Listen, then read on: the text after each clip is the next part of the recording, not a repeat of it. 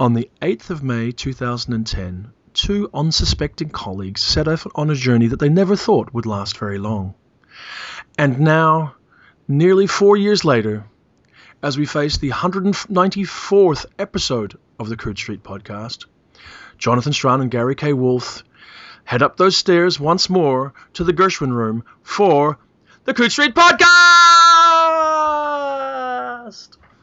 And a special note to all our listeners, Jonathan didn't tell me he was going to do that, like a 1940s radio show with the shadow or some damn thing. But I liked it. Thank you very much. I just made it up right there on the spot live. That was excellent. There you go. There's nothing like improvisational. I started to say radio because that introduction did. I've been listening to old radio programs. You can download X-1. I was listening last night to Mars is Heaven by Ray Bradbury. Which was, the horror story that was sort of plopped into the Martian Chronicles as the third story, even though it didn't belong there, really. And sometimes those things distill the stories into something very, very simple-minded. There's a way in which radio dumbed down stories even more than movies do. And there's something irresistible about that. So I was having this fantasy. I had my iPad on playing this radio, and I turned out the light, and I was in bed, and I was pretending like I was like 12 years old in 1955 listening to this radio broadcast for the first time. And thought, boy, I've gotten cynical since then. That is sadly one of the side effects of living, Gary. We become, if not more cynical, at least more knowledgeable, and that colors how we process these things. But still, also, What would that boy in sort of 1955 have made of the fact that you were lying in bed with an iPad, this strange Star Trekian science fictional device that we all own, or so many of us own these days? The world's moved on. That's very, very, very true. Although the odd thing is, from a sensorium perspective, that is what you're actually listening to. You're lying in the dark, and a voice is coming to you out of a machine. From that perspective, an iPad is no different from an old Crosby radio turned on in the middle of the night. That's absolutely true. I guess the other part, hopefully, is sort of back in 1955, you had fewer aches and pains and crinkly bits. Well, that's true, too. We don't need to get into that too much. No, we won't. But, the world has certainly moved along. I mean, I was going to say, the world's moved along just since we started doing the podcast. And I guess part of the reason that I opened like that is because podcast anniversaries are becoming more relevant, I think, as we go along. They are. Well, we did. Well, I'll say for an obvious reason in a moment. I mean, apart from the fact that you and I started off in that first podcast talking about the trend for the new at the time, the new weird, the new space opera, the new sword sorcery, all that kind of stuff. The reason that I guess I mentioned it like that is come next month, August, you and I will be in London doing something we have never done before.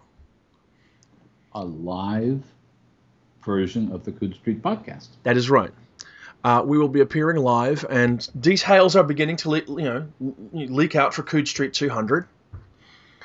We have special guests. We've announced now who the special guests will be, or at least some of them, if not all of them, because we have Robert Silverberg, Kim Stanley Robinson, and Joe Walton joining us, which is fantastic. And for those of you who are interested in attending the Coode Street podcast and seeing us do it live in front of a studio audience and being able to personally assess our level of incompetence at what we're doing, it'll be at 3 o'clock on the Saturday of the convention, which must be the 14th or 15th or something, or 18th and 19th, something like that. Something like that. Let's call it the 16th. So there you go. At 3 o'clock on the 16th of August, if you're in London, if you're at the Excel Centre, if you're a member of LunCon 3, come and see us record Coode Street 200. And if you're not in London, don't. Because we're not going to be on simultaneous screens worldwide. Coode Street Aid! Coode Street, one night only. You reckon we can get Bob Geldof on this sucker? Oh, that'd be great. Jonathan Ross? Or something. You want to follow through with that thought? Look, in jest, but I'm sure we will have fun. And possibly, special guest Sophie Straughn of this parish might show up as well. That would be excellent.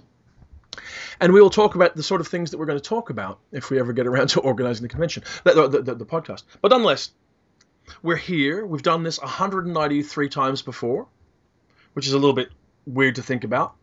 And during that, we've talked about, to summarize, if I could for you, awards, reviews, a friend, awards, a friend, reviews, an interesting book, awards, the difference between genre and the edges of genre. Is it science fiction? Is it not fantasy? Is it science fiction? Is it not fantasy? Science fiction is not fantasy. Awards. So that was the entire 193 episodes of the Coode Street podcast done, pretty much in the style of the complete works of William Shakespeare abbreviated. And I'm glad you did that. I'm very impressed. We also have occasionally talked about Tinder. Oh yeah, absolutely. I wanted to mention, we talked earlier. We didn't talk as much as we might have earlier this spring when Lucius Shepard passed away at a much too premature age. I'm thinking about that partly because his posthumous novel, the Dragon Griot novel, Beautiful Blood, is coming out very soon. And it's absolutely lovely. But this past week, we also saw, through a rather indirect means, but finally confirmed by his agent and his daughter, the death of Daniel Keyes, the author of Flowers for Algernon, who was a good friend of mine for a number of years, and who I think had one of the more unusual careers in science fiction. And there wasn't a lot of talk about it, it seems to me, in the blogosphere or on Twitter. Yeah, I'm somewhat surprised. I don't know if it's because he's an older writer. I don't know if it's because he's predominantly identified with one principal achievement in Flowers for Algernon itself. I think everybody who thinks about Daniel Keyes thinks about Flowers for Algernon. I'm not sure if they think about much else of his work, particularly. So that might... But it is curious. But Flowers for Algernon is one of the, I'm going to say, a handful of science fiction stories that by now almost everybody has read. I talked to my granddaughter about it, and I've tried to impress my granddaughter, who is 14. I've tried to impress her with Neil Gaiman. I've tried to impress her with Peter Straub. I said, okay, once I met Stephen King, and that was not a big deal. He's not a friend, but okay, Elie Wiesel impressed her. Next to Elie Wiesel, the only person that's impressed her was Daniel Keyes, because she read Flowers for Algernon in 8th grade. Yeah. It's one of those novels, originally a short story, and the short story is still probably more effective than the novel, but one of those things that began its life in the magazine of fantasy and science fiction, became a science fiction novel, and now has been repurposed as a young adult novel. And it seems to have the same emotional effect on people that it always did. But the reaction I got from her, and the reaction I've gotten from students over the years, is that I didn't know that was science fiction. Yeah, I totally understand it because of the way it focuses on what it's doing and handles character and the implications of the events.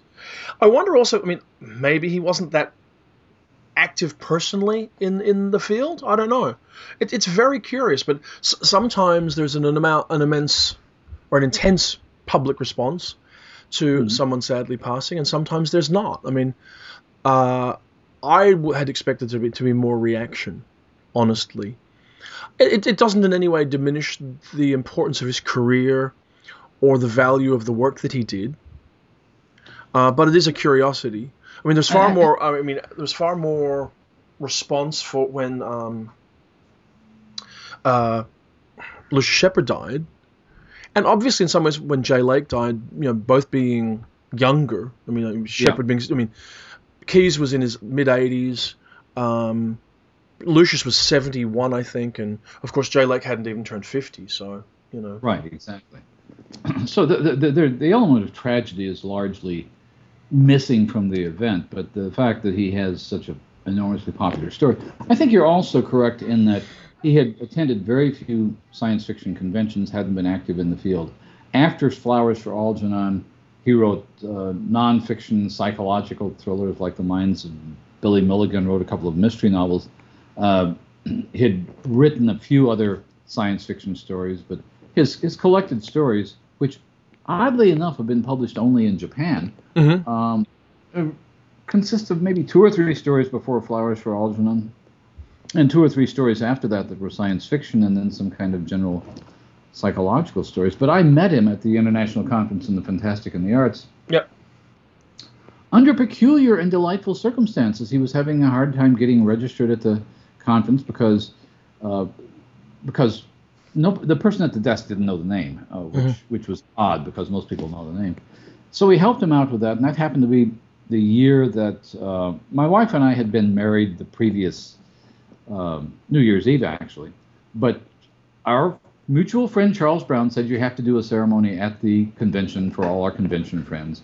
And so we had a wedding ceremony, which was real, Charles officiating, and Brian Aldous giving away the bride, and I'm trying to remember who else. Rusty Hevelin, now also sadly deceased, was the ring bearer.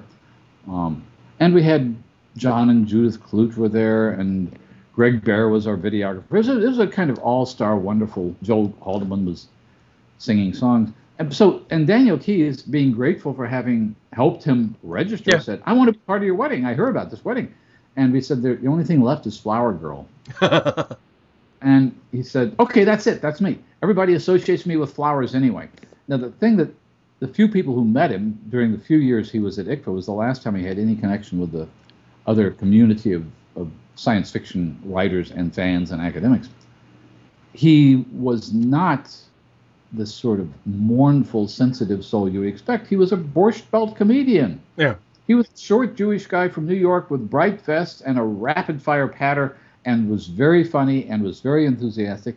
And he got himself a little girl's basket of, those little woven baskets painted pink or something, filled it up with flower petals, and actually was, as he put it, the flower being. Wedding. And then he signed a copy. I was trying to impress my granddaughter again, looking at my copy of Flowers for Algernon, which he signed saying, "Thank you for letting me be your flower being." And I thought, okay, that's a neat guy. And I know he worked on science fiction stories later in his career. He read one at ICFA once, which I don't know if it ever got published or not. But by and large, he'd moved beyond the field. And when the Science Fiction Writers of America gave him the Author Emeritus Award, which, as I think I may have mentioned before on the podcast, is probably the worst idea for an award ever. Well, yes, it's up there with the Cordwainer Smith Award, isn't it, for sort of overlooked. Well, no, the Cordwainer Smith Award is okay because you're dead. Well, yes. The Author Emeritus Award is there because you might as well be dead. You might as well be dead, exactly. This is an award set up. I mean, SFWA I don't know if they're still doing it. I think they were a couple of years ago. They are. SFWA is basically giving an award to people saying, "Hey, we're not going to give you a Grand Master Award, but we know you're still alive." It's a hard road to hoe, this game.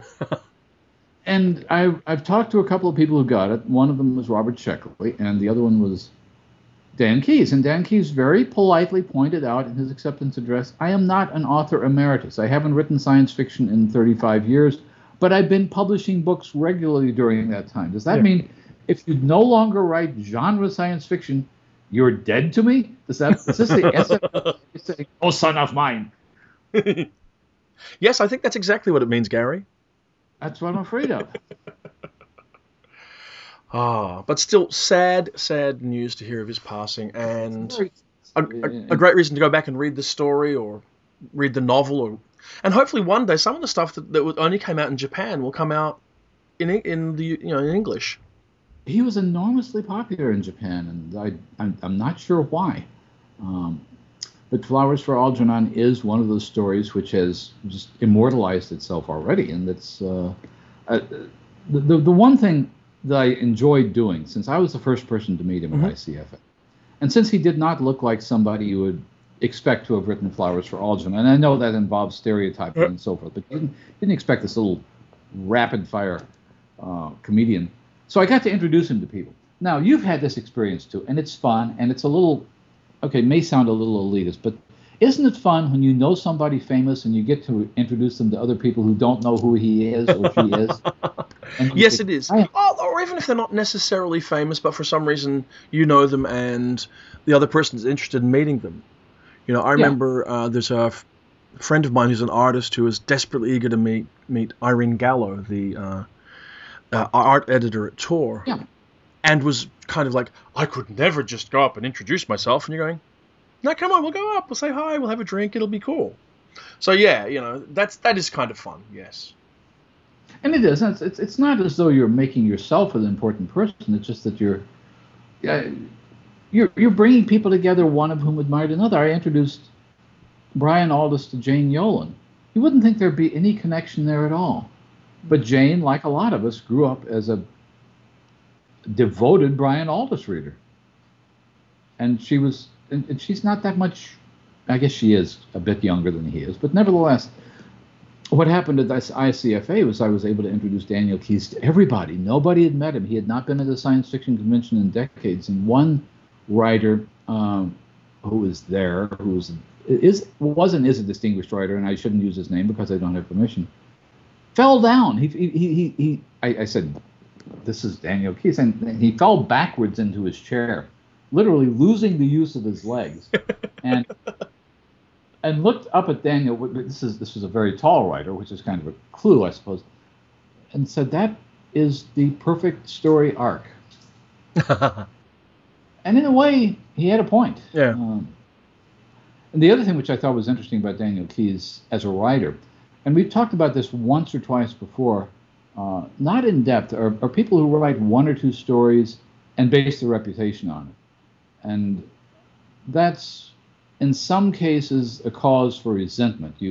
I had heard that late in life, I never met him, but Terry Bisson knew him, that Walter M. Miller resented the fact that all anybody wanted to talk about was a canticle for Leibowitz. He said, I've written other things, and there are other writers along those lines who have never succeeded as well as they did with one story or one novel.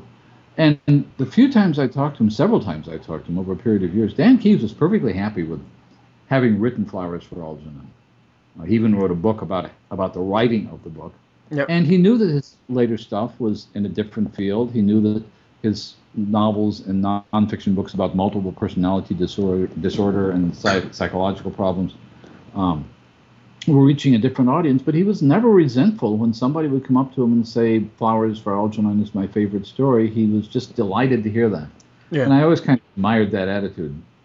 Well, yes, and some people are very happy when there's one thing. Because also, for some people, that one thing changes their life in lots of ways, It's financially successful as well as being critically successful. It's a foundation point for a career.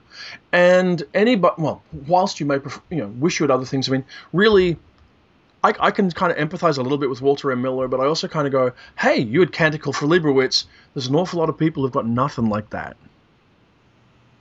That's absolutely true. And I think of the number of writers who have written good stories, and a number of younger writers I know have written 2 or 3 really good stories, but they haven't become iconic stories, and they haven't established a reputation in that way. I'm not sure that even with Your Year's Best and Riches and Gardeners, and with the Locust and Nebula and Hugo Woods, I'm not sure that a single story can attain that kind of classic status anymore. Well, that's moving into this whole peak short fiction kind of a thing, isn't it? Yeah. How easy is it to make an enormous impact with a single story when there are so many stories, so many diverse ways of reading, and this is actually, without sort of getting repetitive about things we've looked at before, it's a characteristic of the modern culture where everything is diversified and changed. It's, you don't sell 150 million records anymore. You sell, a small number of downloads. You don't sell 1 billion copies of the one book typically, and there'll be rarities, but they're much less common than they used to be in some ways. They're essential, culturally shared things. And so for a writer to come along and write one story, particularly one short story, that's going to knock the socks off everybody, very difficult. Go back to, say, something like Singing My Sister Down by Margot Lanigan, which knocked socks off lots of people, right? Yeah. Or Ken Liu's Paper Menagerie, or Karen Fowler's Pelican Bar, or there's a handful of them. But even they, I mean, change life. Absolutely. In the last, say, 10 years, I mean, Stories of Your Life is it 10 years old yet? I don't think it. Well, it is. 10 years old. Yeah. But the other thing, of course, is, I mean, Flowers for Algernon, I mean, came out, when was it? 1950 something? 59, I believe. Yeah, 59. Okay, so it's also got 55 years of momentum. And that, so it's sort of, that does color things as well. After the other things have fallen away over 55 years, some things will stand out, and it remains as one of the things that stands out. So another reason why he should have been very proud of it, as he obviously was. So, one of the things I noticed about it, and I was looking at this, I was looking some stuff up because of the sad news. In the classic Robert Silverberg anthology, the Science Fiction Hall of Fame, which was until a few years ago probably the most commonly used anthology in courses about science fiction. The polling, the SFWA polling for the contents of that anthology put Flowers for Algernon number 3. Yep. Which is more impressive when you look at every other story in the anthology.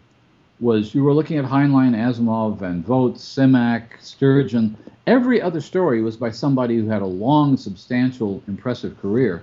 Yeah. And here's one story by somebody who came out of nowhere. So I think part of the problem with Dan's impact on the field was that he appeared to a lot of people to be, well, not quite an interloper, because he published a story in fantasy and science fiction, but somebody who wasn't really of the community.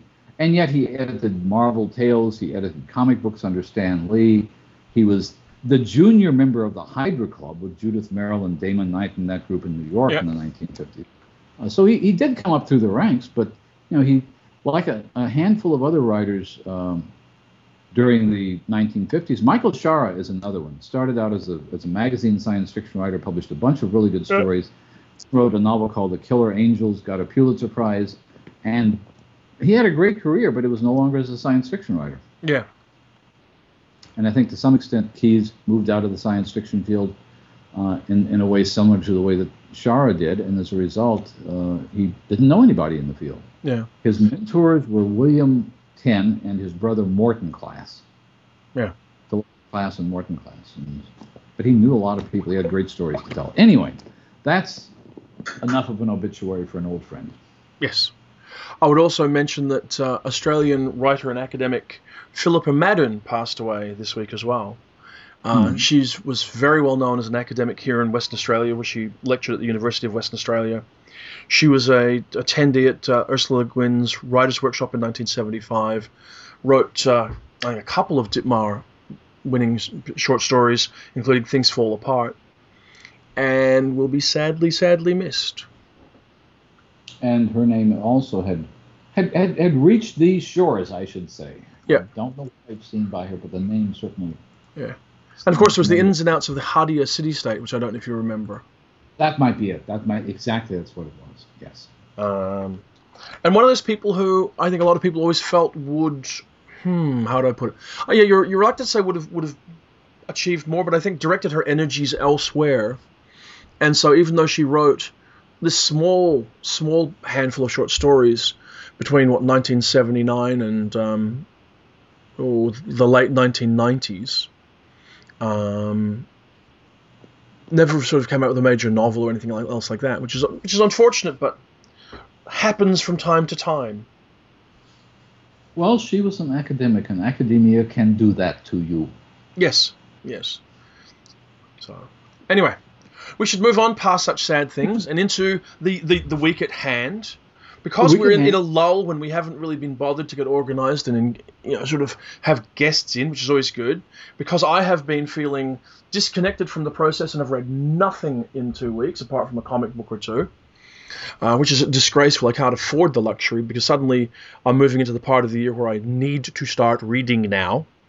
But frankly, planning for London has derailed me, I think. That and a few other things.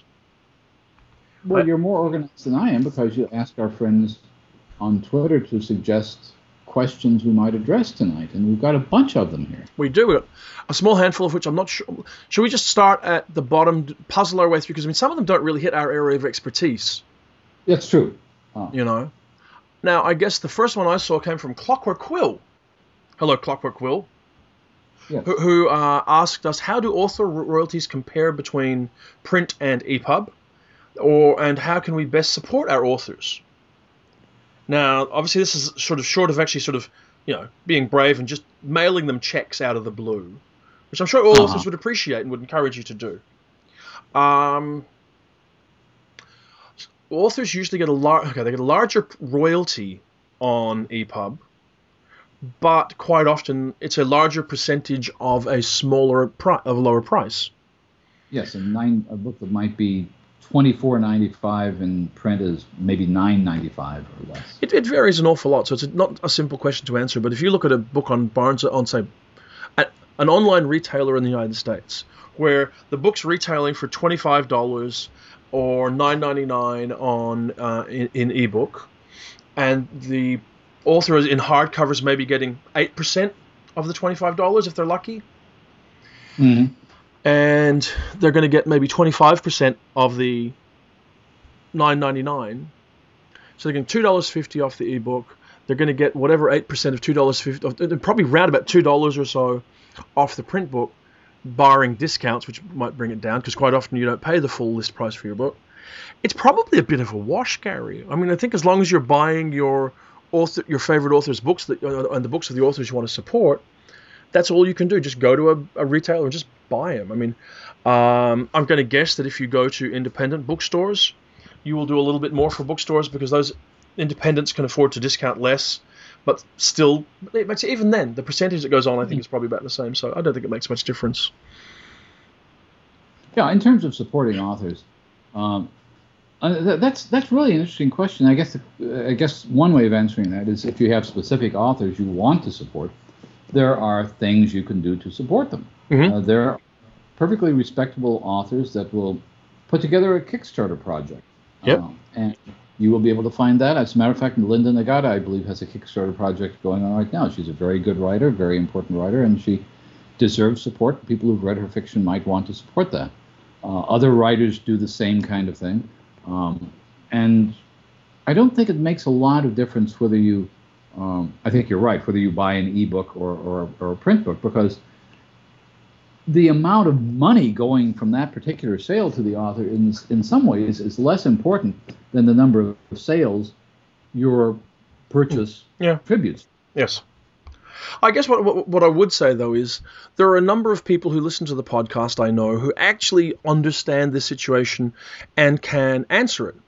So if you would like to, dear podcast listeners, email me or Gary, probably at the moment most simply at my email address, which is jonathan.strahan@gmail.com.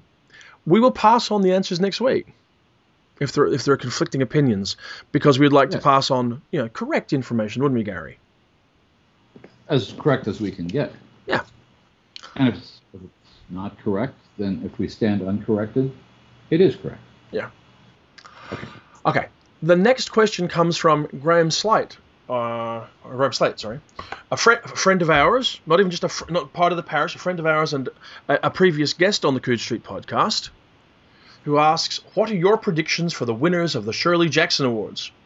And he adds the hashtag #InterestDeclared, which brings to mind the fact that I think he was a judge this year.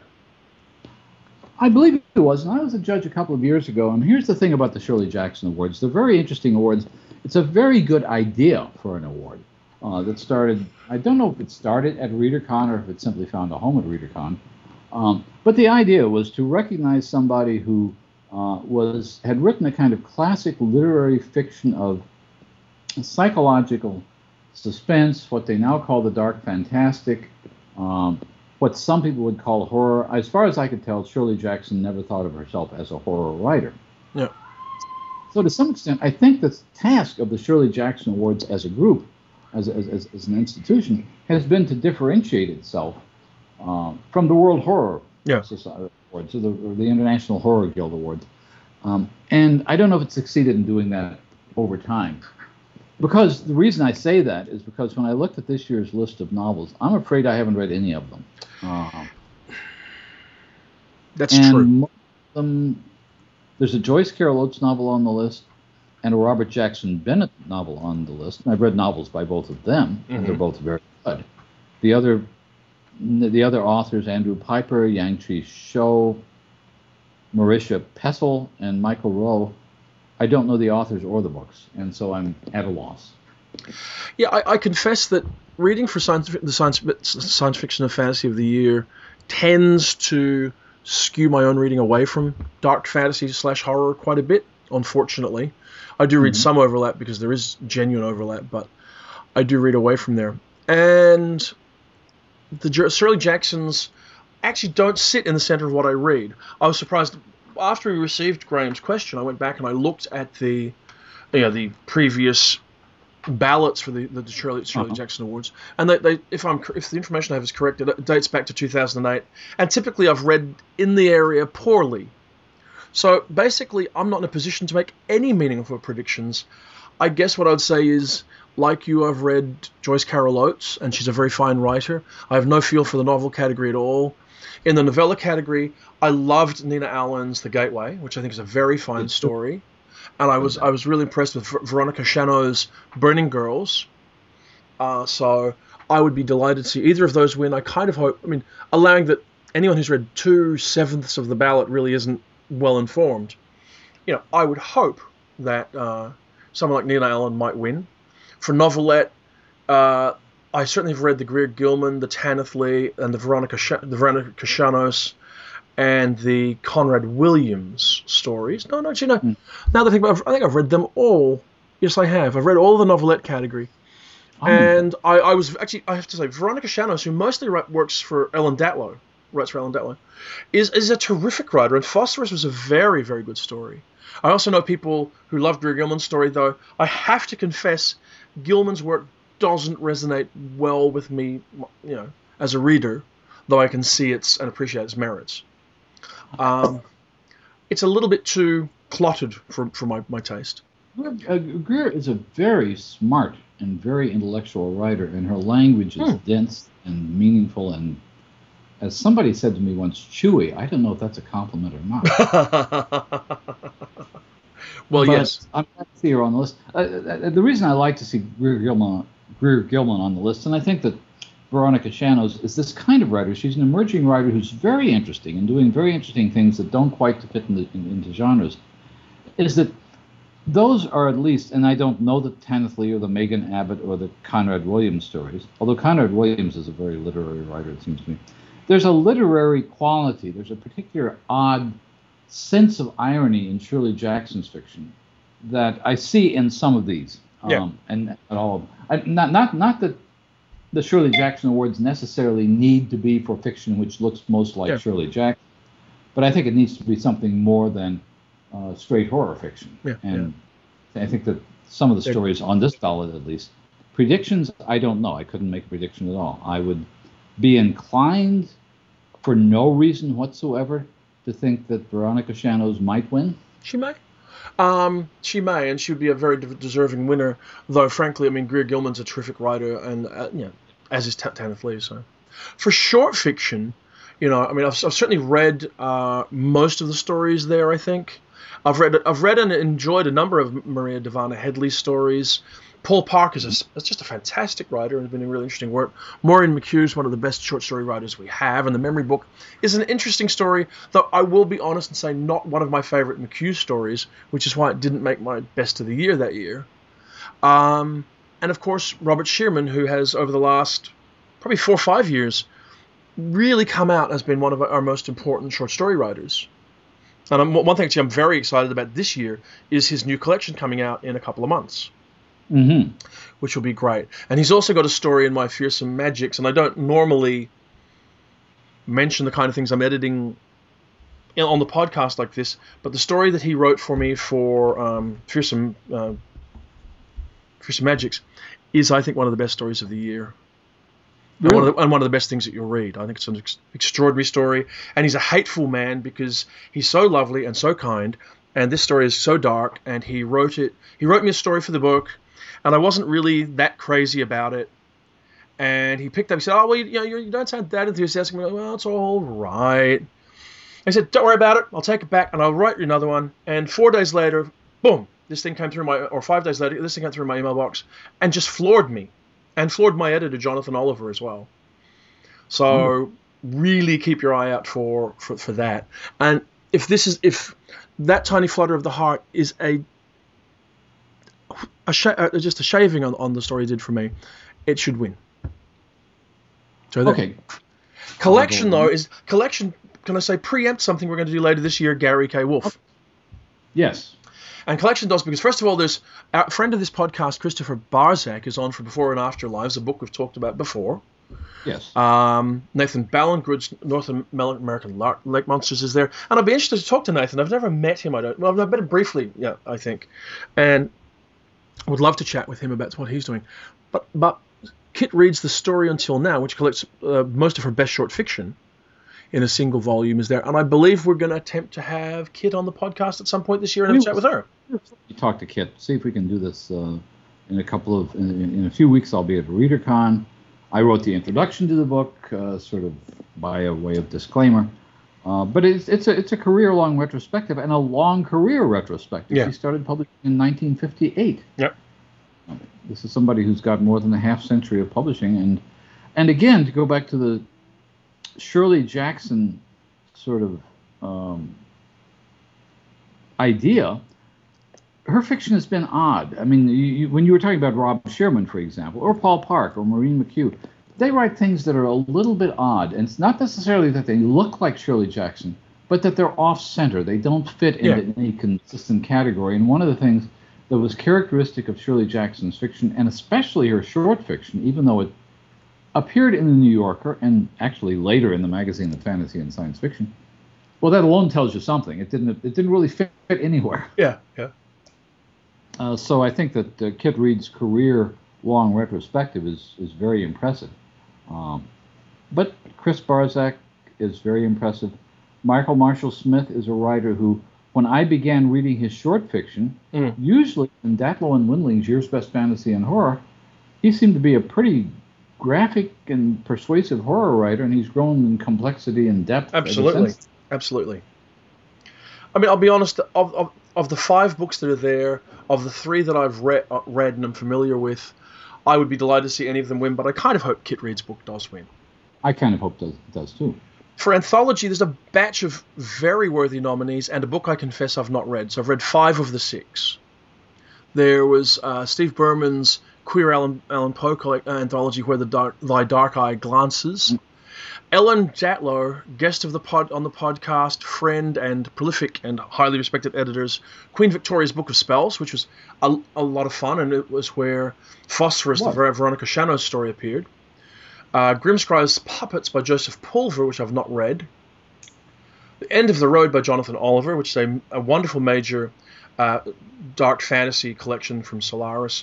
Jonathan Oliver is the major editor at Solaris, and has edited a handful of anthologies. This is his second or third. Has already won a major award. I picked a Benjamin Skridengrad story from it. That's terrific. And Jared Shorin, who's part of Porno Kitsch, I think, and has edited a batch of stuff for this really interesting project at Jurassic London, where they go around editing anthologies to go along with major museum exhibits and other events and whatever else. And Book of the Dead accompanied a major museum exhibit, had some really interesting stories in it, and it's quite a strong anthology and a worthy nominee. I think it's great. I mean, I'm going to go with, personally, I'd love to see End of the Road win, because I think John Oliver is a terrific anthology editor who's not been widely recognized. But were anybody, but particularly Alan Datlow, to take it home, I'd be very, very happy too. The only one of those I know is Alan Datlow's, and I've read a chunk of the stories in it. It's one of the books. Well, this is probably a compliment to Ellen, because I did not review the book, but I read the stories in it anyway because I knew they'd be fun. Yeah. She always does good books, and she's got a couple of good new books out right now, I think. Fearful Symmetries, which was supposed to be a science fiction horror anthology she and I were going to co-edit, but turned into the Kickstarter book that she did, and this will tie into a question we're about to answer in a minute. That's just come out and has some terrific stories in it. And usually anything she does is well worth checking out. I think she's got a Lovecraft's Monsters book and a few other things. So yeah. And with that, we should push along to the next question on the list, Gary K. Wolf. My list is, how important are imprints in the field? I assume this is, do you support Kickstarter projects? Okay. Imprints, meaning publishers' names? Well, maybe, but I'm going to guess even more so. The actual science fiction imprint within the major publishing house. So, like, Tor is now a science fiction imprint of a major publisher. Voyager is an imprint of HarperCollins. Saga is now Simon & Schuster's new science fiction imprint, replacing, some years ago, was it Searchlight or something, I think used to be their imprint. So there's a batch of imprints within major publishing houses. I think they're really important, Gary, historically, in all sorts of ways. Not historically, yes, but go ahead and explain why in other ways.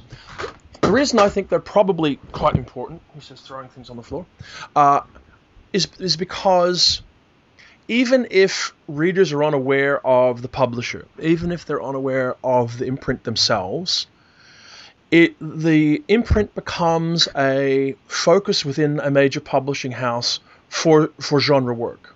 It's where editors with passion for, knowledge of, skill in the genre are put together with other people who have a passion for it, who work in and around editors, whether they be art editors, whether they be production people or whatever else, to get high quality science fiction, fantasy, and horror out to readers. They are aware of the field. They reach out to all readers. To writers. They solicit work, all that sort of thing. I think it's a critical part of how the field works, and has been for quite a number of years. That's what I think. What do you think? I think you're right, and I think that.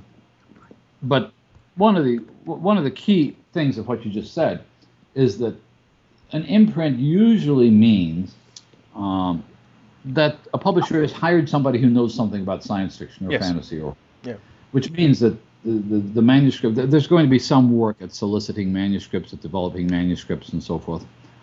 And I think that the most recent example, and somebody we hope to talk to in the near future, is Joe Monty at Simon & Schuster, who clearly knows the field. Simon & Schuster, I don't know what they were doing before, but there's always a sense that the field is going to get more knowledgeable support from an editor who knows the field. So the more imprints there are, the better. Whether that means anything to the reader is another question. I don't know if science fiction and fantasy readers are going to go out looking for, here's a saga book from Simon & Schuster. I think readers still tend to go by authors' names, by titles, and so forth.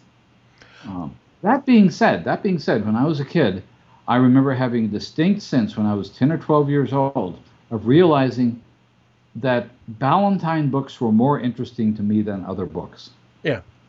It was my first awareness as a reader that publishers made a difference. Yeah.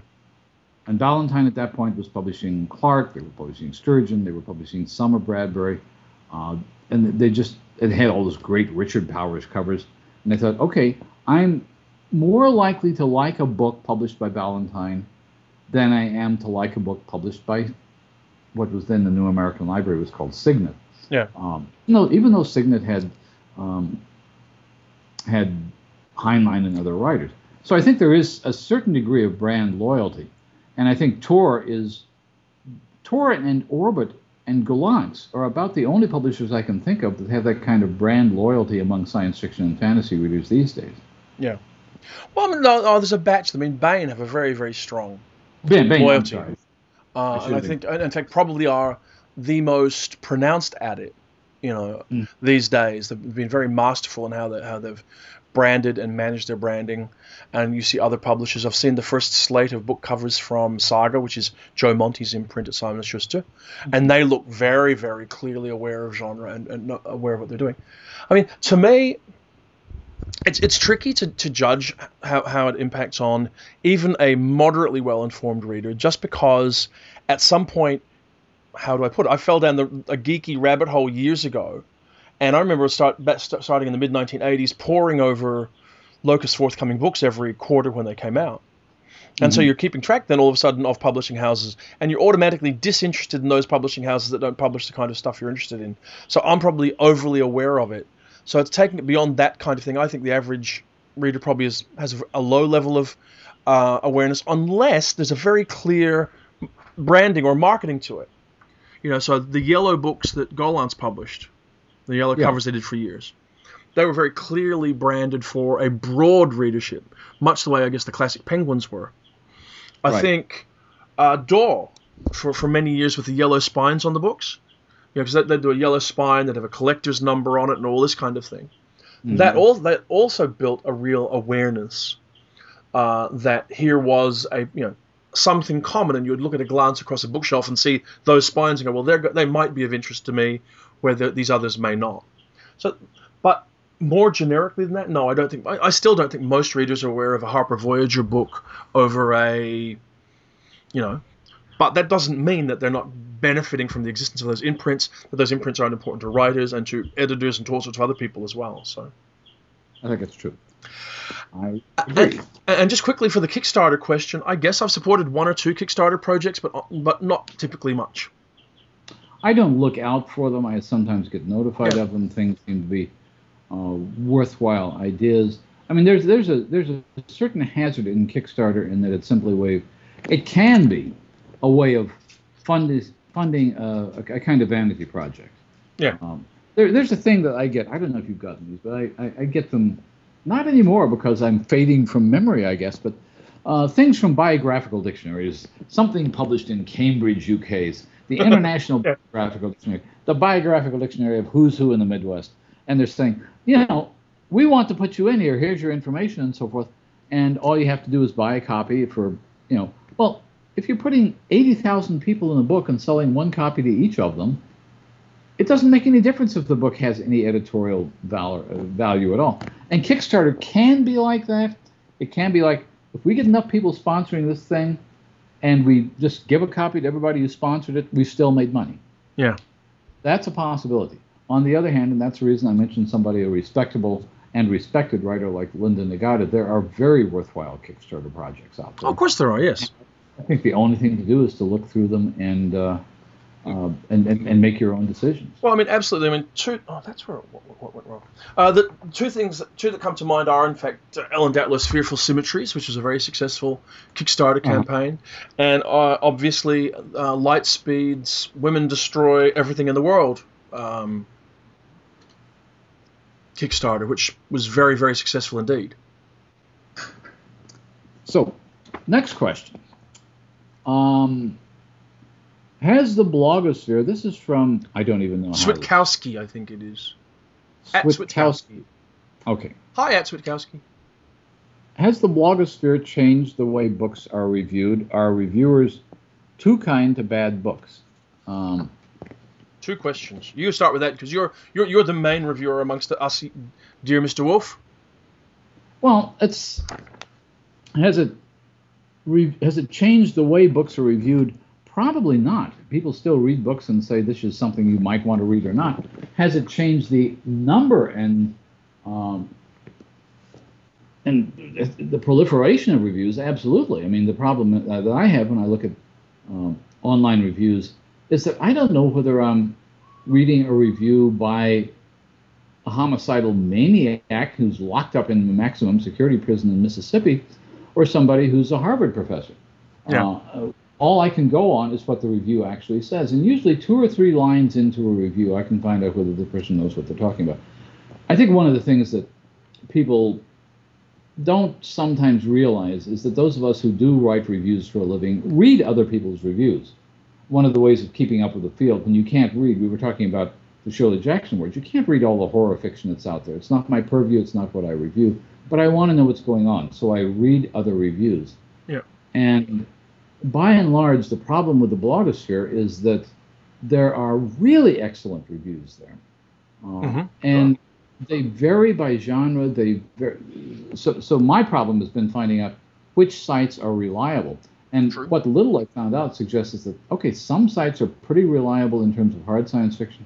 Some sites are pretty reliable in terms of horror, but they're not any good at all in terms of hard science fiction. And some sites, just like any fantasy novel that came out as long as it has dragons in it. Well, I mean, okay. First of all, part of my response is that it's probably, always been true of reviewing in the sense that you always had to read around and find reviewers and review outlets that you understood so that you could take their opinions in the context of your own reading. Exactly. That kind of thing. So you'd always look and say, well, I read Michiko Kukatani at the New York Times, and I never agree with her, but I understand why I don't agree with her, so her reviews give me some kind of a benchmark. Mm-hmm. Or I read James Bradley in The Australian, and my tastes do go down the same path as he's doing. I do think that the blogosphere has changed the way books are reviewed somewhat. I think book reviewing is more personal than it used to be.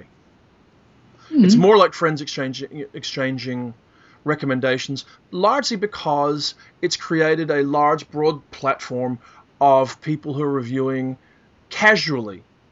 Yeah? And so it is an enhancement of, hey, I really like this book, check it out, I recommend it to you. So there's that change. I think so. Okay. To some extent, in the last 10 years, what used to be confined to discussion boards or listservs is now completely public. Yeah. What you used to, ideas and opinions you used to pass along to your friends, you can now pass along to the world at large. Yes. And to some extent, that's what confuses matters a little bit. But I think it does. Go ahead. I think it's also added a element of dialogue to the book review experience. Because when you're blogging book reviews, there is a comment back and forth exchange, and it can feed into Goodreads where that kind of thing happens. So it's a little different in that regard as well.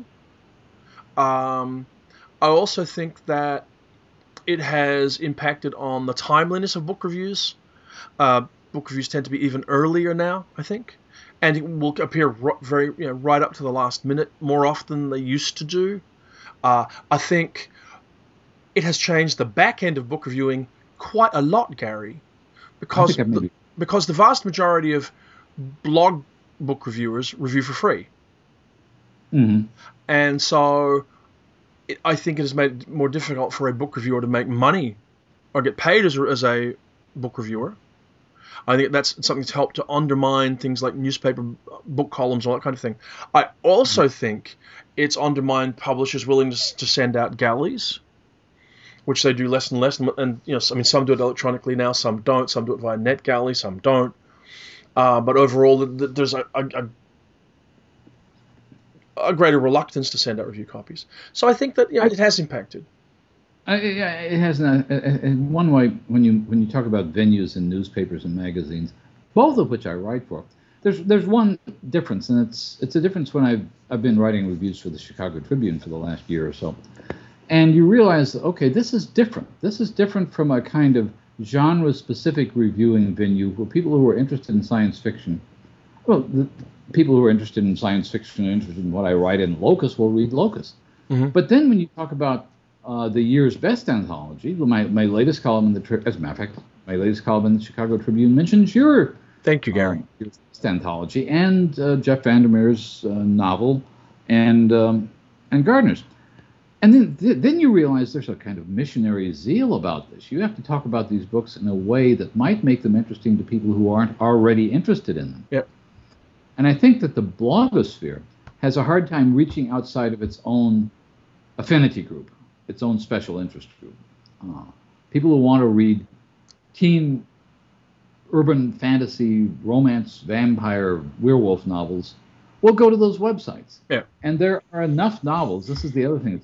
There are enough novels these days to support a website on any sub-specialty you can think of. Yeah. And people who want to go to those websites will find things on those websites. If you want to promote science fiction or fantasy or horror work outside of that affinity group, then the broader commercial review venues, which is not just newspapers like the Chicago Tribune, it could be something like Salon.com. Yeah. Those venues become important. Yes, I agree. And just quickly, are reviewers too kind to bad books? Probably in some cases. Mm. I guess you've got to pick up what the intent of the reviewer and the review column is when you try start trying to assess that. Some are clearly intended to be analytical, and if the analysis falls short, then that's a failing. Some are supposed to be, gosh, this is awesome, try and read it. And as long as they're honest and they can do it without being particularly critical, I think it's a vexing question. Well, one of the things you learn after years in reviewing is that even though you start out thinking, I am going to save the world from bad books, you can't. Reviewers cannot intercept a book in midair. Reviewers are not anti-ballistic missiles. There's a point at which, and we've talked about this several times before, if a book is that bad, I'm not going to finish it, I'm not going to review it. There was a wonderful bad review. Unfortunately, I don't remember what the target of it was, but it was in one of Nisi Shaw's columns for the Seattle newspaper, I think, recently. And it was a wonderful takedown of a book that was getting a lot of publicity and so forth. It was probably bad science fiction. I think it was Nisi Shaw. And I think there's a sense in which that's a useful thing to do if you're assigned to review the book. Yeah. But if you're not assigned, if you don't have to review a bad book, why would you even read it? True. Similarly, though, if you're mad enough to finish a bad book, you really shouldn't be attempting to score points when you review it badly or get back at them. I mean, I hate vindictive reviews. You know what I mean? I really do. Oh, no, there's the kind of vendetta review that you used to get, or the kind of just general dismissive review, which Kakatani tends to do in the Tribune, in the New York Times. But by and large, writing, I mean, if you want to have fun as a reviewer, and I confess I did this early in my career, you pick out some bad books, and you just write very, very funny reviews trashing them. And one of the things that Charles Brown told me early on when I was doing that more than once, and those are fun reviews to write, was we don't even need to call attention to this book if it's that bad. Why should we run a review of it at all? Yeah. It was a good question. No, well, I've had this exact conversation with people who've raised this question about Locus only writes positive reviews, which is a fairly, from my mind, poorly thought through, shall we say, to be polite, comment. And what I come away with is this feeling that it is a waste of time to go around reviewing quote unquote bad books. I get bored. I mean, I still get bored all the time, and I put down many books partway through. I'm not going to continue just so I can write a review and then continue reading the thing till I'm cranky enough to write a review that shows that I'm cranky, and then tell everybody how awful it was. You know what I mean? It's like I did this once or twice. I'll give an example. I have not read a James Patterson novel in a long time. He's a very good storyteller. Chapter by chapter, every chapter ends with a cliffhanger. The novels don't hang together. The novels I read were just a mess. But I realized early on that everything that I thought made this novel a mess was the same thing that was making it a super bestseller. Yes. So anyway. So what do I know? So anyway, and look, reviewers may be too kind, but so what? You know what you're doing when you're reading. I'm going to skip the next one because we're getting towards the end of our time, and we don't have time to read, to give you a meaningful response about the difference in genre publishing. So should we just skip quickly to T-Rex Rules question? About favorite novels of the year. What are your favorite novels of the year so far? Favorite novels. Okay. We're going to skip over this too quickly for T-Rex Rules, so we might come back to it. But do you want to just touch a couple on, and then we'll talk about it, do a proper coverage on the subject a bit later on? Okay, so we'll worry about the genre publishing in the U.S., UK. We'll come back Australia to that, and we'll also exactly. We'll also come back to in more detail about favorite novels, but maybe just a quick touch on for the moment. Okay, novels of the year. It doesn't say books, so it says novels. Okay. So let me think about this. And I've got I actually looked at what I've been reviewing and reading this year. So I'm not sure what goes back to the beginning of the year or not. Certainly one of the, one of the books I enjoyed early in the year is Gene Wolfe's The Land Across. It's not a major Gene Wolfe novel, but it's a Gene Wolfe novel, and it's very clever, and it's very subtle, and so forth and so on. I've got Christopher Priest's The Adjacent, which I thought was wonderful. Last year's book, Gary. Last year's book. It's this year in the United States. You're in the comic. We're here in America. We look at books when they come in America. This year is in America. It's always last year and everywhere else. But anyway, continue. Book which I don't think has come out in America, and I think should have gotten a lot more discussion than it has so far, is Simon Ing's Wolves. Yes, very fine book. That's been a major event this year. Yes, I think it has. I agree. In terms of books published year to date, and I've read very few novels, Gary, as I've said all along, I would entirely endorse your recommendation of Wolves by Simon Ings. I think it's a terrific book. I've been reading and loving Tiger Man by Nick Harkaway, his new book. I want to see that one too. I thought Nnedi Okorafor's Lagoon was enormous fun. Just enormous fun, and would happily recommend it. And there's a few probably like collections and such that I could name check, but that might be it for this abbreviated recommendation. What I will say, Gary, about an oddity about the year so far, there hasn't been the novel of the year novel yet. Probably not. There are a lot of novels of the year within certain narrow categories. I mean, if I were to know, okay, if you're going to insist that which you can perfectly reasonably insist that the adjacent is not, then the alternate history of novel of the year would be Joe Walton's My Real Children. Yes, sure. Beautifully done. It's almost a mainstream novel, and yet the divergent histories of this one character are genuine alternate histories. Yeah. In addition to Nnedi Okorafor's Lagoon, the first novel by Mary Rickard is an important and surprising novel. Not necessarily what you expect from Mary Rickard, but substantial. Daryl Gregory's After Party is, my guess, his most commercial novel to date. I like all of his novels, but this is one that has a real kind of contemporary, near-future, drug-addled buzz to it, and it has an angel in it. We talked to Joe Abercrombie about Half a King. Which I enjoyed a lot. Sort of in the beginning.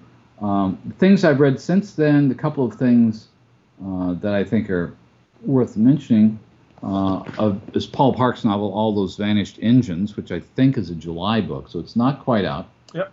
But Paul Park is a very interesting writer who deals with autobiographical and historical material and science fiction and fantasy and metafictional material all in one novel, and this is the one that brings all that together. I mentioned at the beginning of the podcast Lucius Shepard's Beautiful Blood, which is a short novel. Yep. Tragically, just makes you more interested in the Dragon Griot than you ever were before. Yep. And we should mention, probably also, I should mention, because I was late getting to it, the second volume in Paul Cornell's sort of paranormal police squad in London investigates really bad things, which is called The Severed Streets. And he's got a thing going there. He's got a thing going there which could easily be a BBC miniseries in a few years, but he's absorbed enough of the genre in a number of ways. He's absorbed horror, he's absorbed science fiction, he's absorbed Doctor Who, which he, of course, is written for, in a way that when he does this sort of thing, he really is writing very enjoyable contemporary London. He's absorbed Alan Moore, I should say that, because I think that shows up in the new novel. Mm-hmm. That's a lot of fun as well. And every once in a while, when somebody asks you to name the best novels of the year so far, you tend to gloss over the ones that are just a lot of fun. Yeah. And I think Paul's novel was just a lot of fun. Excellent. Well, that's a little bit of a rough sort of quick coverage of that, but we are beyond our hour, Gary, believe it or not. Past it. We have stretched and stretched and stretched, and once again pulled almost nothing out of nothing. I'll be off at various conventions in the next couple of months. I'll be going to the Locus Awards in Seattle and ReaderCon in Burlington, Massachusetts. And we do have some guests lined up for those and in between things. So we will be back with guests sometime soon. I think we will, and hopefully we may or may not, depending on our degree of focus, come up with a cavalcade of wonders when Coode Street Goes Europe. Coode Street Does Europe. I don't even want to think about that as a movie title. Oh, we could talk to... we can talk to her in London. I was going to say, we could have talked to Aliette de Bodard in Paris. That would be very cool. Wouldn't Absolutely. it? Yeah. Yeah. And All right. we'll be recording in Normandy, and we're recording in London. It's all very, very cosmopolitan. And on that note, Gary, we stagger to the finish line of Coode Street 194. And we're nearly there. So I will talk to you next week. Anybody who has suggestions for further comments, topics of interest, let us know. Feel free to tweet us. At Coode Street, we're out there. Right. And now, until next time, we remain, as always, the Mullers of Coode Street. Good night, Jonathan. Good night, Gary.